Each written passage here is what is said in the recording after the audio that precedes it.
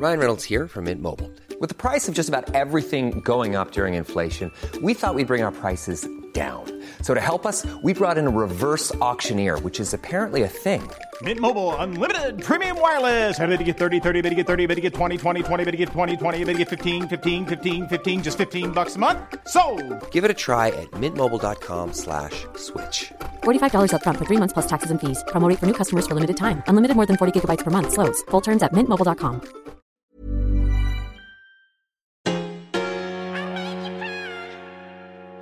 I love your podcast. This is gold. This is where it's at.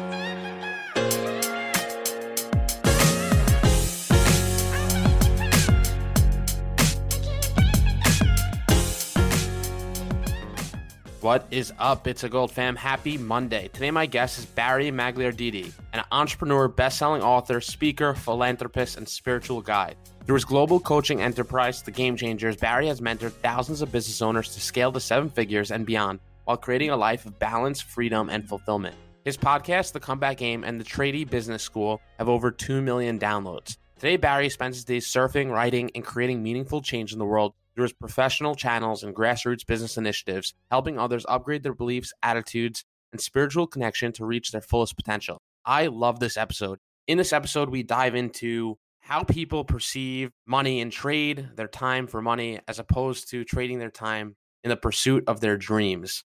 And we dive into intuition, living with intentionality, and listening to that whisper in your voice. Barry, thanks so much for coming on the Bits of Gold podcast today. Excited to have you on. Grateful to be here, Dan. Thanks for having me.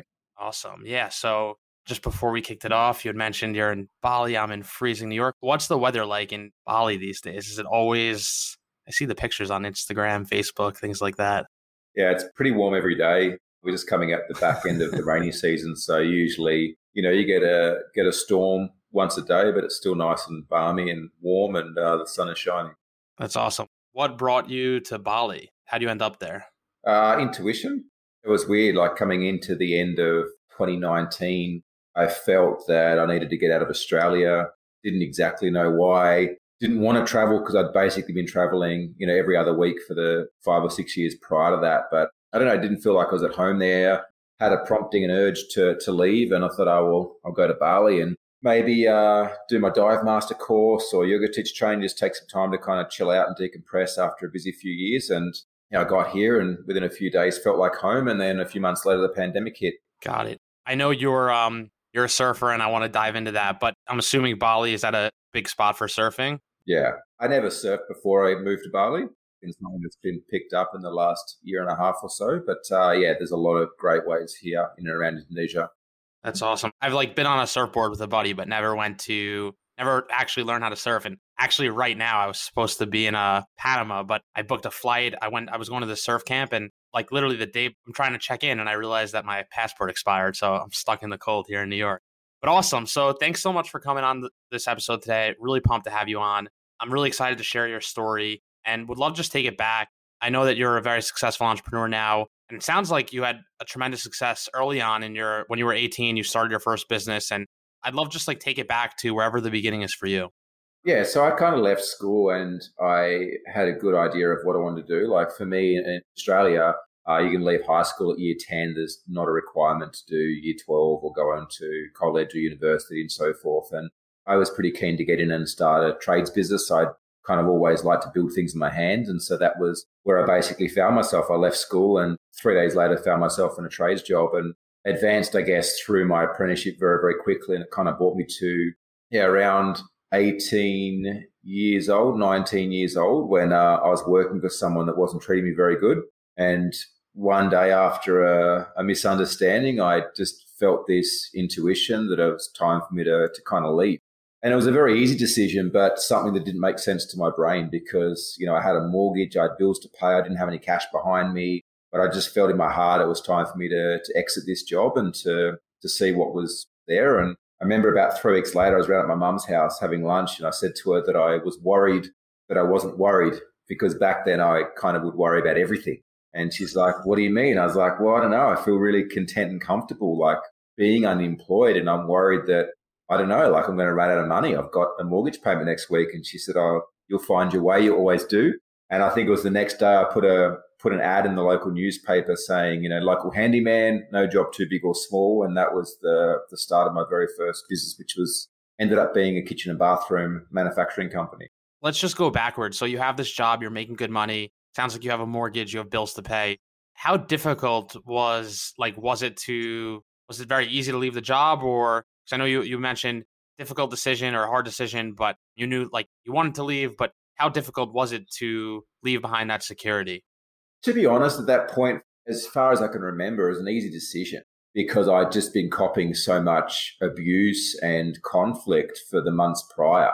So when it got to this particular day where my boss is like yelling down the phone at me over something that had nothing to do with me, I just felt this inner prompting. It was like, you know what, like I'm out, like I got to leave. And I literally had no idea what I was doing or where I was going, but I just knew that I couldn't stay there and continue to tolerate the abuse anymore. That makes sense. I think, and I'm curious, I want to get into obviously more your story and how you're working with, thousands of people today, helping them grow and scale their business and build their dream life. But I see a lot of people who, and I've been in this predicament before in my own life, but who sort of, let's call it, wear the golden handcuffs, where they're at a job that doesn't make them so happy, but they're making good money. And I'm 28 now, but I see sort of as I continue to live my life and get older, family, kids, things like that on the horizon, how like the handcuffs, I want to call it, become more difficult because, you start making maybe more money, your lifestyle starts to slowly increment. And obviously, it's your life to do what you want to do with it. But I see that's a very common theme with people in their late 20s, early 30s, going to a job that they don't like, they don't enjoy, but the wrestle between, hey, I'm making good money, what do I want to do, things like that. Yeah, it's definitely a challenge, and there's so many ways to approach what you've just shared. And I think first and foremost, the pandemic in the last 2 years have taught us that, we really aren't in control. It's this false belief that we live in, that we believe that we are the ones in control. And I'm not going into conspiracies and talking about governments and stuff like that, but there's nothing stopping you walking out the front of your house right now and being hit by a bus. Like things like that happen. And we have this false belief that we are the ones that are in control. But what we're actually in control of is the decisions that we make, right? What we're actually in control of is whether or not we choose to listen to our inspiration and intuition, which I believe is guiding us to a much higher quality of life than what majority of people are living. And my dad's just retired after 30 years doing the job that he was doing. And for a good part of that, he wasn't happy.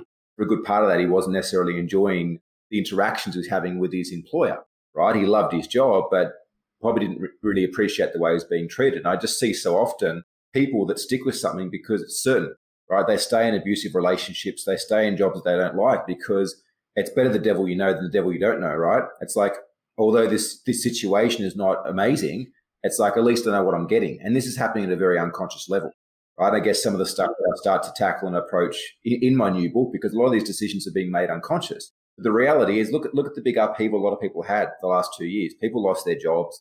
People lost loved ones. People got forced to be locked inside. And people are like, oh, Barry, look at you. Like, you're living in Bali where we've basically had hardly any restrictions. The 2 lockdowns we had, we could still visit the gym, providing we wore a mask, right? But the reality is that was all based on me making a decision. Now, whether the decision was comfortable or not is irrelevant. Decisions lead to the results and to the experiences we have in life. Absolutely. I remember talking to a close friend, and you hear people, and I'm sure, you see it all the time in your line of business, but people have different definitions maybe of what they define as like a job, right? Like, and I don't want to generalize here, but I would say older people who are more of like the previous generation, maybe they're like, a job is to pay the bills. That's why you go get a job, and it's to take care of your family. And that, I would say, at least from my own experience, has been a fairly consistent message that I've received from like older family members or older friends and things like that. But like, it's really my belief, that to wake up when you're 40 years old or 50 years old, miserable or just not enjoying your 9 to 5 or things like that, to provide a little bit extra security for your family or your lifestyle. It's like, just as you woke up every single day to pursue that, you could have chosen to live your life with a little bit more intention, maybe made a little bit less, but been a lot more happier. Yeah, I think too, like if we employ a lot of staff across various businesses, and there's definitely a different mentality from the older generations to younger generations. And that's one thing that I see. Like I see the younger generations, there is almost more of an aspiration to a sense of consciousness and creating change, as opposed to, like you talked about, the older generation is kind of like, oh, like just do your job, get your paycheck, live your life kind of thing. But I guess, the younger we are, the more opportunity we do actually have to take risk, right? Because there's more years ahead of us. So the more risk that we take earlier on, any of those perceived bad situations or challenges we get ourselves into actually provide us the greatest opportunities for growth. Opportunities happen outside of what's comfortable for us. Opportunities happen when we're doing something different, not when we're doing something the same. So it's like if you want to turn out like your parents, that's completely okay, right? Do what they've done. If you want a different version of that, change some things up. But the reality is like, I guess, if you wake up in the morning, are you inspired by what you're going to get up and do? Steve Jobs has that famous quote that he used to go and look in the mirror every morning. It's like, am I excited about what I'm going to do today? And if the answer was no, too many days in a row, he knew it was time to mix things up. Absolutely. Let's go back to you're starting this business. You put the ad in the paper. How was the process of starting your first business? It was a home improvement business? Yeah, so it started off home improvements, and I put the ad in the paper. I got a few jobs. I had no idea about business, and back then I think I was charging around $30 an hour, which I thought, this is great. This is more than I was getting paid working for my boss. But no one taught me about, government services tax, about normal tax, about overheads and cost of goods or anything else like that. And it wasn't until a few months later that I sat down with a bookkeeper that I had a rude awakening where I was actually paying clients to work for them because I was undercharging myself. It was relatively easy to start the business, although I had this moment where I woke up and I was like, oh my God, like it's all on me now. Like I should have asked more questions from my bosses. I should have learnt more around what they were doing with their business and what was working. But I guess one thing that got me through, Dan, is that I didn't want to let people down. So every job that I did meticulously. I did to such a high quality that when I left, they referred me on to other people. They called me back to work for them again, and business took off and grew quite fast. That's awesome. How long were you building that business for? My first business, I grew to multi-million dollars in about 5.5 years. So I ended up having 15 full-time staff, 4 contractors, and a few $1 million in turnover. And at that point, would you say what was getting you out of bed in the morning when you were building that business? Was it the money? Was it the excitement in the business? Was it a little bit of everything? There was a lot of phases along that path, like over that period of time. And initially it was like, I guess, the creation of something for me, being my own man, being my own boss. And I remember when I started my business, like, you know what? I want to get myself in a position that when I eventually have kids, when I eventually have a family, I can have time off and I've got money coming in. Because growing up, unfortunately, I didn't get to spend a lot of time with my dad because he was always going to work to provide for the family. And I was like, you know what? I want to start off early and get ahead. So eventually I can be in a position that when I have a family, I'm there for them. But it definitely changed. Through that journey, it went from that to hiring staff and to then, getting out of bed, making sales and bringing jobs in just to keep the doors open and to keep the cash flow going. Got it. Yeah. As an entrepreneur myself, it's interesting to see how your own personal feelings or experience evolve as a business evolves and grows. And I actually found in some of my previous businesses, as the business grew, some of the excitement or enjoyment maybe changed because it becomes maybe more stressful in some cases when it's like, oh, you got to bring in deals just to keep the doors open. And almost it feels like at some points, maybe if your back's against the wall a little bit, that you sort of have a job that you're trying to just maintain, keep the doors afloat, keep the doors open. 100%. Yeah. More so for me, in the end, it felt like a prison cell, where I was it wasn't even my business anymore. I was just a puppet that turned up that had to do what I needed to do to get the thing going. I had that many staff and that much turnover, but I wasn't making huge amounts of money because of how fast we were growing. All that money was being sucked back up into inventory. And I built a business that relied on me. So I couldn't even go down the shop to get lunch without my phone ringing 50 times from my staff or clients or suppliers asking me questions. I didn't know about systemizing. I didn't know about leadership. I didn't know about cash flow management, none of that stuff. And so I basically built myself a multi-million-dollar job. What was it like, I guess, waking up? You just used you built yourself your own prison. What was it like waking up? I'm assuming did you have an aha moment where, you started to, where the business was no longer so exciting or the position you were in was no longer so exciting? What did it feel like, for the business to evolve into essentially a prison cell? The wake-up call was when my partner at the time, who I had 2 kids with, I got home from work one day late and she said, I'm leaving you. I'm taking the kids and I'm moving back where my parents are in WA. We're in Tasmania at the time in Australia. And she said, yeah, I'm gone. I love you, but I can't keep doing this. You're working ridiculous hours. You're not here. And even when you are here, you're not present. She's like, I need more support. I can't do this anymore. And kind of thought, how dare you? Like, I'm doing this for you. I'm doing this for the kids. Had no idea at the time, couldn't see subjectively that she was having the same experience that I was. You know, we're both heavily in survival mode and certainly not there for each other, and certainly didn't have that business of having the money and having the time for my kids and for my family. What did you do, I guess, after in that moment? Was it like, hey, I'm going to close down my business? What did you do? No, and initially it was like, see you later. Like, if you don't support me, like, go. And it was all about me and my story and what I was experiencing, because I was heavily in survival mode. And so, I drove her and the kids back to Perth, which was a 10-day drive, dropped them off and flew back home. And it was about 2 weeks after I got back to the business, I was like, what the fuck am I doing? I started this business so that eventually when I had a family, I could be there for them, that I could have the money coming in. And not only does that not happen, like, it's cost me my life. I've got no friends. I've got no social activities. Like, all I'm doing is getting up every day and grinding for 18 hours a day. And at the end of the week, I've got nothing to show for it. I'm getting paid less than my employees. So how does the Game Changers come about? How do you get there? Take me through, like, were you always into like self-help and working on yourself? It seems like that came much later on. Yeah, I'll give you the shortened version. I guess any of the viewers or listeners that want to find out more can check out my website. I've got a bunch of different interviews there where I break down different parts of the journey. But essentially, that business ended up going bankrupt. I tried to find a way to get out. And, after 6 months of trying to find a way to exit, to sell, to bring in partners so I could kind of go and rebuild the relationship with my partner, I got screwed over by somebody and was in a position that I had no choice but shut down. So filed for bankruptcy, $1.3 million, lost all my assets, lost my credibility, and moved to WA with my tail between my legs and $1,000 to my name to try to rebuild my relationship with my partner. At that point, you just put business like completely on hold. Yeah, I just got to the point. She's like, I'll wait for you, but I'm not going to wait forever. And I got to the point where I was like, you know what? I'm either going to lose my family or lose my business or take my own life. That was kind of the three choices that I had. And I was like, I'm destined for more than where I'm at right now. And my family's going to be there long after the business. So I made the decision to let go of the business and to try to rebuild the relationship with her and the kids. Did you have a mentor or someone to like? Coaching wasn't a thing, man. We're talking, this was 10 years ago. In Australia, coaching wasn't a thing back then.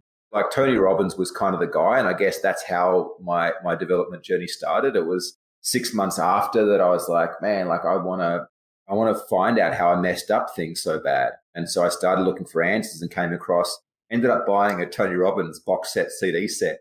And I listened to this thing, and the second track in, I was like, man, this is what I want to do. Like, I want to help people, but not with business. Like, I want to help people that are struggling with depression or anxiety or like emotions or aren't feeling like they belong or any of this sort of stuff. And ended up doing a diploma in life coaching, learning NLP, different psychotherapies, never at all thinking that I would end up back in my own business or coaching business owners, because from my perspective, like, I'd failed. Like, that chapter was kind of done. And this was more around how can I just help myself realize and understand how I created that situation. How did you start working with people or businesses? Yeah, well, I started this coaching course and I was working a job and I was like, you know what, like, if I'm going to coach people, I need to get paid a certain amount of money. Otherwise, it's not even worth my time. I may as well go and work my job, because it was all about like time for money and that mentality. And so I ended up starting to attract a few clients and I helped them with anxiety. I had a lot of people that had been sexually abused kind of show up in my space. And it was about 6 months later, I woke up one morning and I had a message from one of my clients who's a business owner and said, man, like, ever since I started working with you, my business has just grown and my cash has exploded, like my mentality, my relationships. And I started noticing over the next few months, a lot of my clients were saying the same things. And I realized all my clients are business owners. And I was like, isn't that funny that I've attracted business owners as clients, helped them work on their mindset, their psychology, what's kind of been holding them back personally.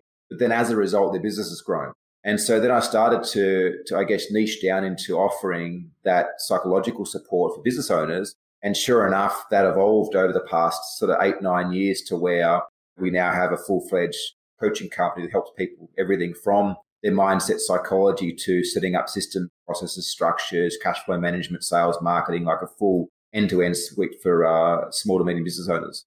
The story is crazy because you start obviously building your own business. You have some level of success. Everything goes away and you said you didn't know much of anything as it relates to reading cash flow analysis, things like that. And now you're helping thousands do this day in and day out.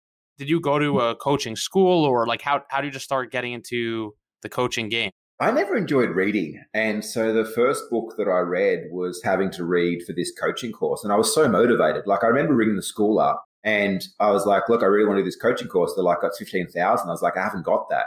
They're like, oh, we can put you in a payment plan. I was like, great. And I went through my story and then they're like, oh no, we can't give you a payment plan because you're bankrupt.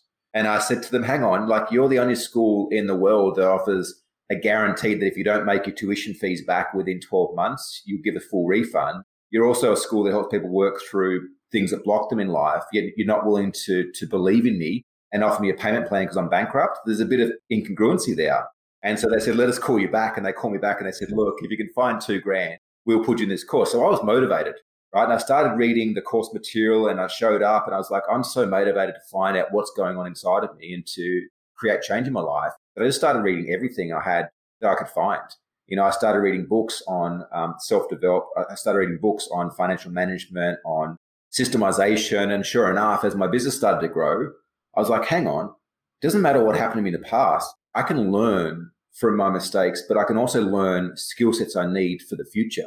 And so I guess I started noticing, like, where are my biggest weaknesses? Right, it's within money, right? I need to work on my money mindset. So I'd go and hire a coach to do a course that worked on money mindset, and I'd go and read books on it. And I just started throwing every single dollar that I was earning back into growing my brain and growing my knowledge and growing my understanding.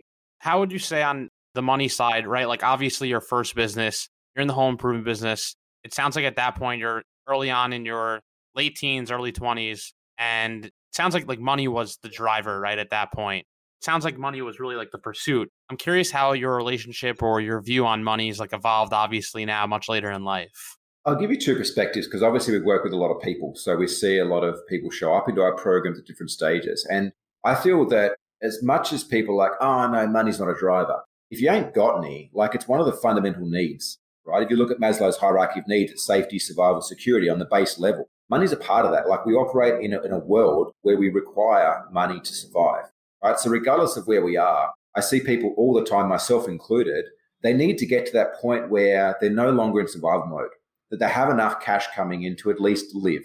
They can put a roof over their head, they can put food on the table, they can put petrol in the car. Oh, that's the base need.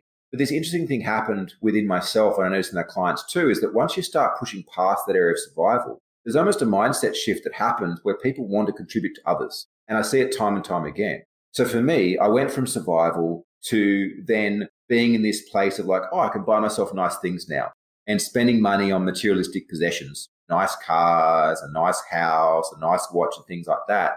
But then I hit this wall where it's like that no longer fulfilled me. And it felt a bit mundane, but I also noticed my businesses hemorrhaged, they lagged. They hit this point where I couldn't break through revenue. And for me, what I realized, it was because my why or my reasoning behind growing that business wasn't strong enough. I had everything I wanted more. I could buy what I needed, but what I was missing was the passion for doing what I was doing, right? Or helping my people or helping the clients and so forth. And that was where, Dan, I guess I had a significant shift where I stopped focusing on the money and I started focusing on, well, how can I create a greater impact for my employees? How can I create a greater impact for my clients, right? How can I help them to grow faster, more?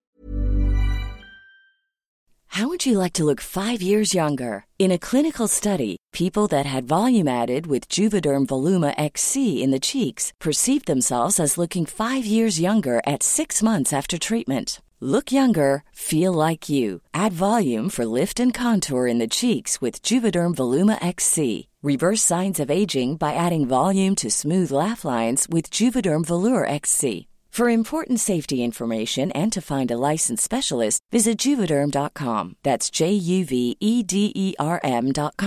Not for people with severe allergic reactions, allergies to lidocaine, or the proteins used in Juvederm. Common side effects include injection site redness, swelling, pain, tenderness, firmness, lumps, bumps, bruising, discoloration, or itching. There's a risk of unintentional injection into a blood vessel, which can cause vision abnormalities, blindness, stroke, temporary scabs, or scarring. Talk to a licensed specialist to find out if it's right for you.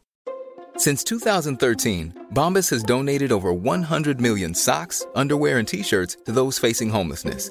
If we counted those on air, this ad would last over 1,157 days. But if we counted the time it takes to make a donation possible, it would take just a few clicks. Because every time you make a purchase, Bombas donates an item to someone who needs it.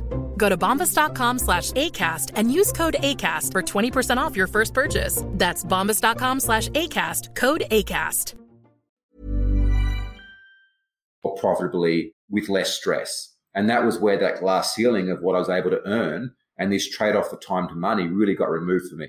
Yeah, that makes sense. I think money's a theme that comes up quite a bit on this podcast and with people that I've had on, really talking about in the pursuit of like trying to build your dream life, how money can really fuck with that pursuit. Because, you know, I've talked to so many people who have shared their own stories where it's like, I've left the security of making X dollars to make a little bit less. And ultimately, I'm a lot more happy today. I'm a lot happier today. It's something that I see all the time with like even people in my social circle here in New York, that it's hard, I guess, to leave the certainty that we spoke about earlier for a greater level of uncertainty in the pursuit of something that really makes you happy. Look at what like the pandemic has done, though. The pandemic has forced a lot of people out of that certainty and into a place of complete uncertainty. Now, I remember when I flew back to Australia at the start of the pandemic, ended up getting stuck there. And I remember I ran a live training for our coaching clients because they were all freaking out. You know, businesses being shut down, couldn't trade, couldn't leave their home. And I remember running this webinar and I said to them, look, I've never been through a pandemic before, so I'm not going to sit here and tell you with absolute certainty what to do and what not to do. But I have been through a financial recession. I have been through bankruptcy. And I'm telling you right now, the main thing that we can all do is manage the level of certainty, right? Now, I don't know about you guys, but for me, I'm going to come out the other side of this fitter, stronger, more emotionally, spiritually, and financially better off than when I started it. Now, I don't know how that's going to happen, but that's the mindset I'm entering. Now, with all this uncertainty, all I did was introduce more certainty. So I brought in daily ritual and routine, exercise, meditation, reading, playing guitar. I focused on what I could control and took my focus away from what I couldn't control. Now, during that period of time, I would like to say that 100% of our clients come at the other end better off. We had quite a few clients leave because they were too focused on the uncertainty. They were too focused on the narrative of what was being posted on social media and not focused on what was in their realm of control within the business. We had some people that pivot from running a bricks and mortar business that offered a service to selling masks or hand sanitizer and made tons of money, right? The reality is that the people that were willing to move into that area of uncertainty were the ones that came out of it financially better off. I would say like sort of towards the middle of the pandemic. I don't know if it was also going on in like Bali or Australia, but here like people were doing puzzles and people started getting into like sourdough baking, bread baking kits was like a very hot thing here. But the one thing that I said early on into the pandemic that was really interesting was that tons of people who never took a moment in their life to ask, like, how do I want to spend my time? I think took that step back and started asking themselves, how do I want to spend my day? Which I think ultimately, you know, is for a lot of people is more just like after, oh, I'm going to go to school, I'm going to get a job, I'm going to do this, I'm going to do that. And more where now it was like, how do I actually want to spend the hours that I have today? Yeah, 100%. It forced everyone to take a moment to pause. And I don't care what anyone's point of view is on the pandemic, on the mandates, on the borders, and any of that sort of stuff. My honest belief is that's happening, right? Like regardless, that stuff's happening, regardless of your belief. I also believe that we're being given the biggest opportunity in history to tune into our own intuition, to tune into our own heart and ask ourselves, what is it that I want to do with my life? What inspires me? What is the legacy that I want to leave? Now, whether that's creating the next Apple iPhone or electric car, or whether that's just creating the biggest difference in homeschooling your kids is irrelevant. But we are given the opportunity right now to sit down, to take a pause, to ask ourselves, how do I want to spend my life? And to pursue that. Absolutely. Just for those listening, I know like you have a suite of companies. Can you just talk a little bit about all the different businesses that you do have? So yeah, the coaching company, the Game Changers, was my first one after that bankruptcy. And essentially that company helps entrepreneurs and business owners to scale businesses profitably so that they can work at the founder, right? So our kind of goal is until you have a business that works without you, you have a job. So this is where, with hindsight, I can look back at everything I went through and went, you know what, that was the biggest gift and the biggest blessing that I was given. Because after being in the trenches and coming out the other side, I'm educated to help people and with my team to help people to never have to experience what we did. So that company exists to help people to build businesses profitably that can work without. From that, we had a lot of our clients want to poach some of my team who are virtual in the Philippines. So we decided to open up a recruitment business in the Philippines to hire amazing virtual assistants to place them into Western businesses, anything from appointment setting roles to general admin roles to specific skill sets. So we have that business, which is called Alchemy Outsourcing. Essentially, we interview the client and find out where the biggest amount of time is going into areas that aren't their highest skill set, that we can hire somebody, systemize it, and have somebody on a lower salary because of living conditions, but still get paid well to do that role, to free the founder up to focus on their areas of expertise. I own a suite of shares in a commission-only sales company, which aligns very well. A lot of business owners don't want to sell. So we go in and sell for them for commission only. Own shares in an accountancy and bookkeeping business. A lot of businesses don't have solid accounts and bookkeeping, which was, again, a big challenge that I used to have. And so having a company that operates under the Game Changers, I guess, methodology and way of doing things, we can help take control and make sure that the businesses have good cash flow, good record of accounts. There's a few other ones. And then we recently opened up a business here in Bali for fun, which is a vitamin infusion and blood testing analysis clinic, just sort of starting to play in that field of biohacking and helping people improve performance.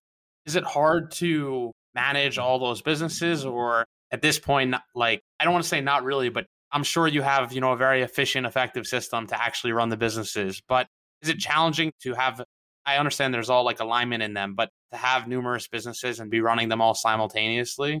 You never avoid having problems or challenges in life, but you just become a lot more okay with dealing with them and you freak out a lot less. Like when something pops up for me, it's like, wow, what a blessing. That's just showing us an area where we haven't got a system or a resource in place to ensure that that thing doesn't happen, right? As opposed to in the past, I'd get angry or pissed off or upset or lose my shit. But to be honest, out of all the companies, I think there's 7 or 8 currently that I'm involved in. I spend less than 4 hours a week being involved in those companies. Once you've got your first business to a position where it can run without you, you've got good team in place, you've got good systems in place, it's very, very easy to replicate that again. The hardest part is going through and learning that skill set for the first time. But once you have that nailed down, once you have that up and running and working, it's very easy to be able to start to notice opportunities in the marketplace and get involved to where, again, you can build businesses that don't require a lot of your time. But right now, my core position is I sit on the board. I offer strategic advisement for companies that either approach me and want to offer me shares in their businesses or my current businesses as well. But I have amazing leadership teams that run the day-to-day. Oh, that's awesome. How did you get into writing? You recently launched your best-selling book, Sex, Drugs, and Radical Self-Expression. Have you always been a writer, or does that come along later on in life? Man, if you see any of the social media posts that I actually write, you'll see there's a huge amount of spelling and grammatical issues because definitely not a strong point of mine. But it was actually, so part of the reason that I moved to Bali was that I exited the Game Changers operationally. I felt there was an incongruency of us providing the service for clients, yet I was still working my business. So I was like, I'm going to exit the company and go through the process we're helping our clients go through.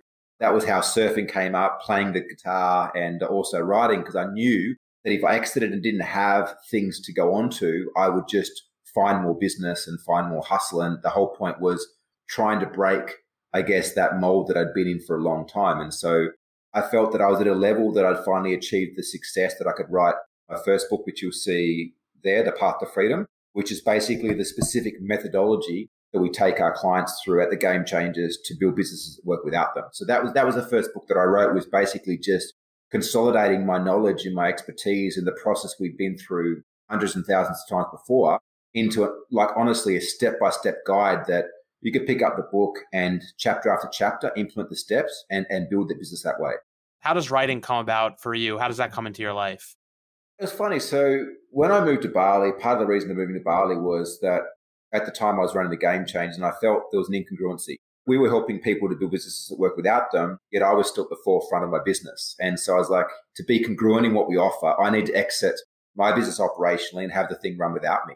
I hired an integrator, I exited, I moved to Bali, I took up surfing, I took up playing the guitar.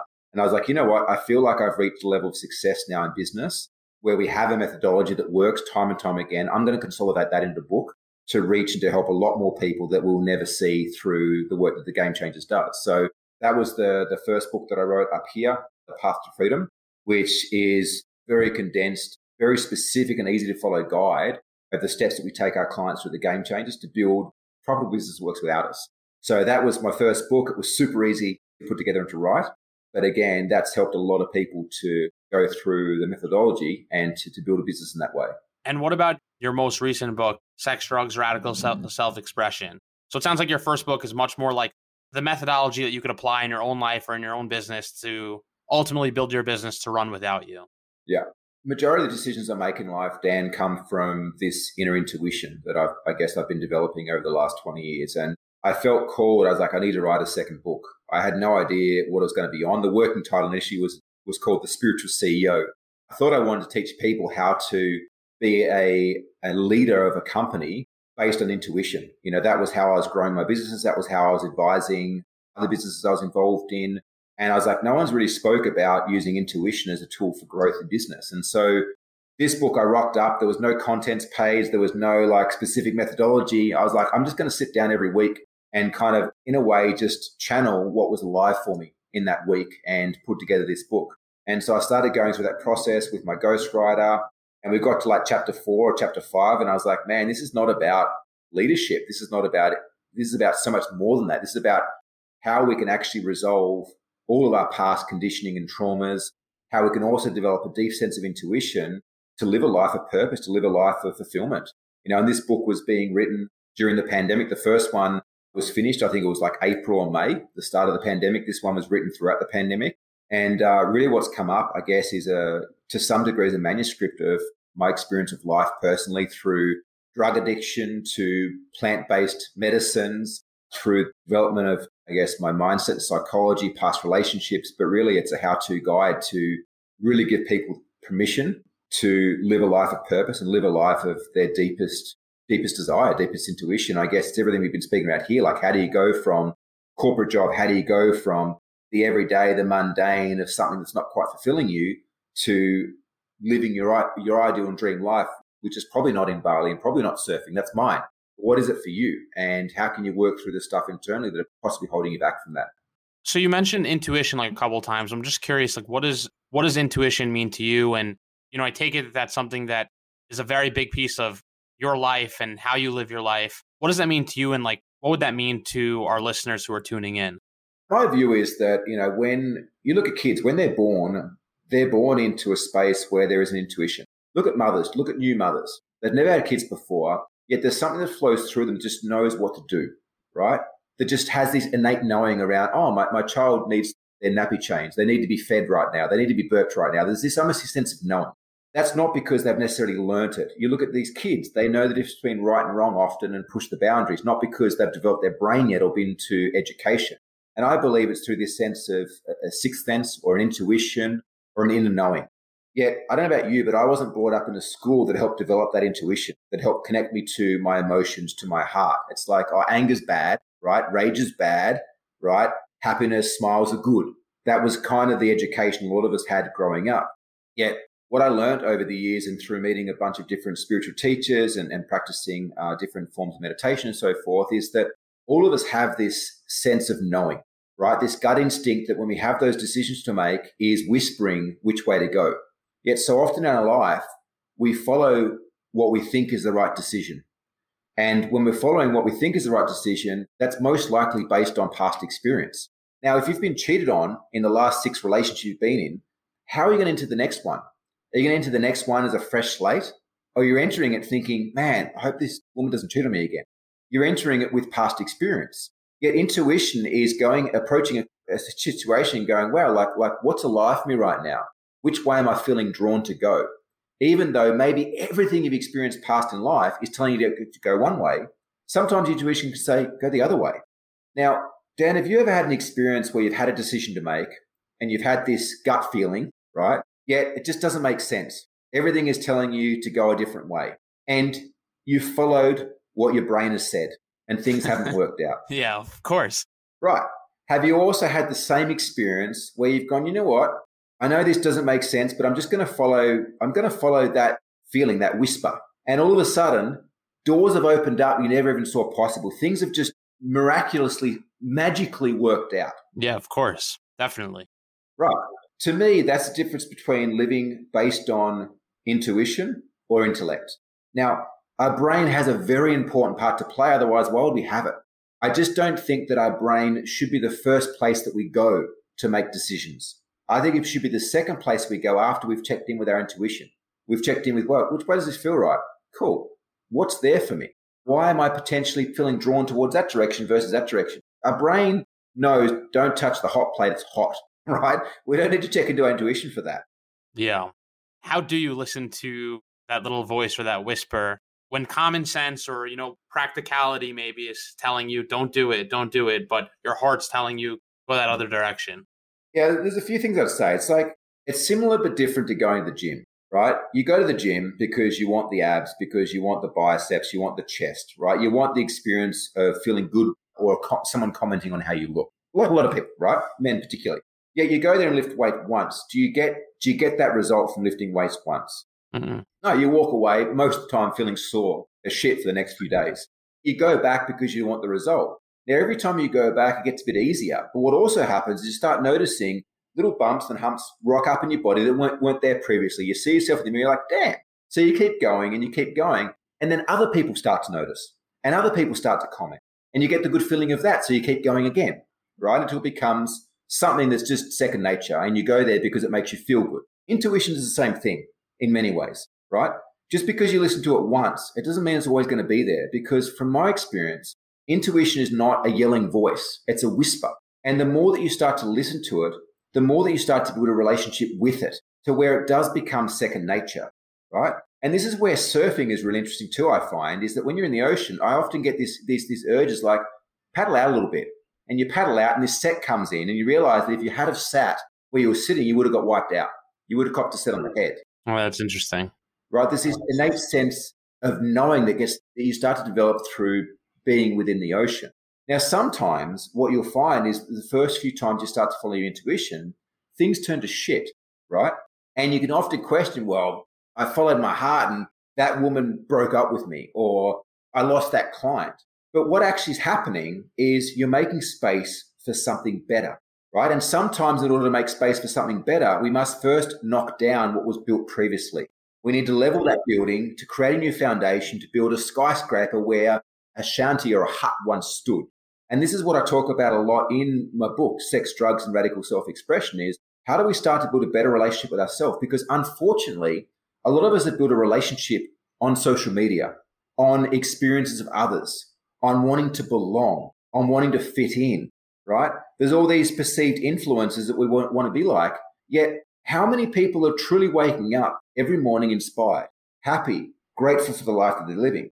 I don't know about you, but there's a lot of people I speak to that aren't living that way. Yeah, absolutely. Because they're living a life unconsciously following the footsteps of their parents, right? They're living a life unconsciously following the footsteps of a perceived influencer. But unfortunately, what we see on social media is somebody else's highlight reel. We never see the behind the scenes footage. Look how many amazing artists and influencers commit suicide. And you're like, oh my God, that's such a surprise. Like they always look so happy. They had everything. They had the money, the fame, the objects. Yeah, I think it's really interesting hearing you talk about intuition. I talk quite a bit about building your life with a level of intentionality where when you wake up in the morning, you ask yourself, how do I want to spend my time today? Really looking at it, like personally, what sort of woke me up to having this mentality. I lost both my parents young, my dad when I was 20, my mom when I was 25. And through those experiences, I learned that you can't control how much time you have on this earth. The only thing you can't control is how you spend the limited time that you're given. And you don't know how long that will be. So when you wake up in the morning every single day, I think the most important question that you can ask yourself is, how do I want to spend the limited time that I'm given today, this day? And then go and do that. And I think too many people don't live their life with a certain level of intention. They sort of, just like you said, wake up and they're living a life just sort of going with the wind, going wherever the wind blows. And that's sort of just like the life that they end up living.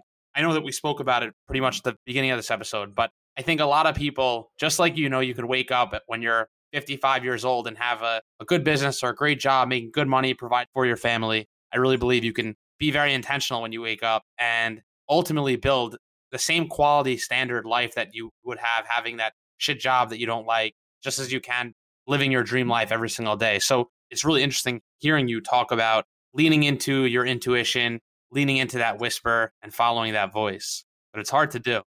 It certainly can be hard to do in the beginning. Again, like going to the gym, it's hard to do in the beginning. But if you show up and you do the reps, like you will build an incredible relationship with it where like, holy shit, things will open up in your life far beyond what you can even imagine right now. It's certainly been the experience for myself and everybody else who I've talked this work through or that's been involved in this work is like, man, like life is so much easier when you don't have to think about, well, do I go left or do I go right? It's like, okay, what am I feeling called towards right now? The reality is that every single day we wake up, we are one step closer to dying. So why not at least take the chance of living a life of greatest inspiration, of greatest fulfillment, than living one that's not fulfilling you, that's not inspiring you. Staying in a relationship you know is not giving you what you need, but you know what? I don't want to be alone, so I'm going to stay there. That's bullshit. You're robbing yourself and your partner of having a greater life by showing up to that. What would you say is the biggest takeaway that you would want your readers to come away from after, reading the book? Absolutely 100% permission for them to be themselves, right? I carried a lot of guilt and a lot of shame around my past and what I did and what happened to me that robbed me of my potential in the now and in the future. And regardless of what you've experienced to this point in time in your life, like, man, you've been through massive tragedy, losing your parents. There's multiple ways you could take that. You could take that as oh my God, the whole world's against me. Like, I'm not worthy of being loved. Or you could take that as like, holy shit, like, how can I find the gift in that? And how can I use that gift to help others, right? Which is what you just said, with being intentional around how you're spending your day. And the reality is that we all have the opportunity to live a far better, more fulfilling life than what we are right now if we're intentional, if we're willing to let go of the stories that we've been using to hold ourselves back. I love that. We can start to wrap up this episode. This is the Bits of Gold podcast where we inspire people to ultimately build their dream life. So with that, what would be your bits of gold on how to build your dream life? I know we covered quite a bit, especially in the last 15 minutes. Look, I'll leave with just one, and that's vulnerability. There is such a power in being able to show up to your friends and to your family and to fully own where you're at, fully own your experience, fully own your feelings, fully own what you want, your yeses and your nos, and allowing other people to have their judgments or not. But for me, the moment that I started being vulnerable with who I actually was and where I was at in life was the moment that I started to attract authentic relationships that support me and nourish me and champion me on to continuously become a better version of myself. Barry, where can people find you, connect with you, learn more about your businesses? This place is barrymagliarditi.com, MAGLIARDITI. There's links to my books, to my businesses, to connect me on social. That's barrymagliarditi.com. Awesome. Well, thanks so much for coming on the show today. Appreciate it, Dan. Thanks for having me. Thank you so much for tuning in to another episode of the Bits of Gold podcast. If you like this episode, please take a minute, share with a friend, subscribe. I love your podcast. Bits of Gold is where it's at.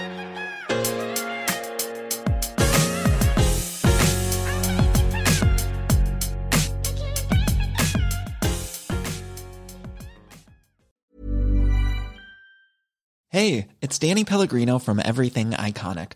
Ready to upgrade your style game without blowing your budget? Check out Quince. They've got all the good stuff, shirts and polos, activewear, and fine leather goods, all at 50 to 80% less than other high-end brands. And the best part? They're all about safe, ethical, and responsible manufacturing. Get that luxury vibe without the luxury price tag. Hit up quince.com/upgrade for free shipping and 365-day returns on your next order. That's quince.com/upgrade.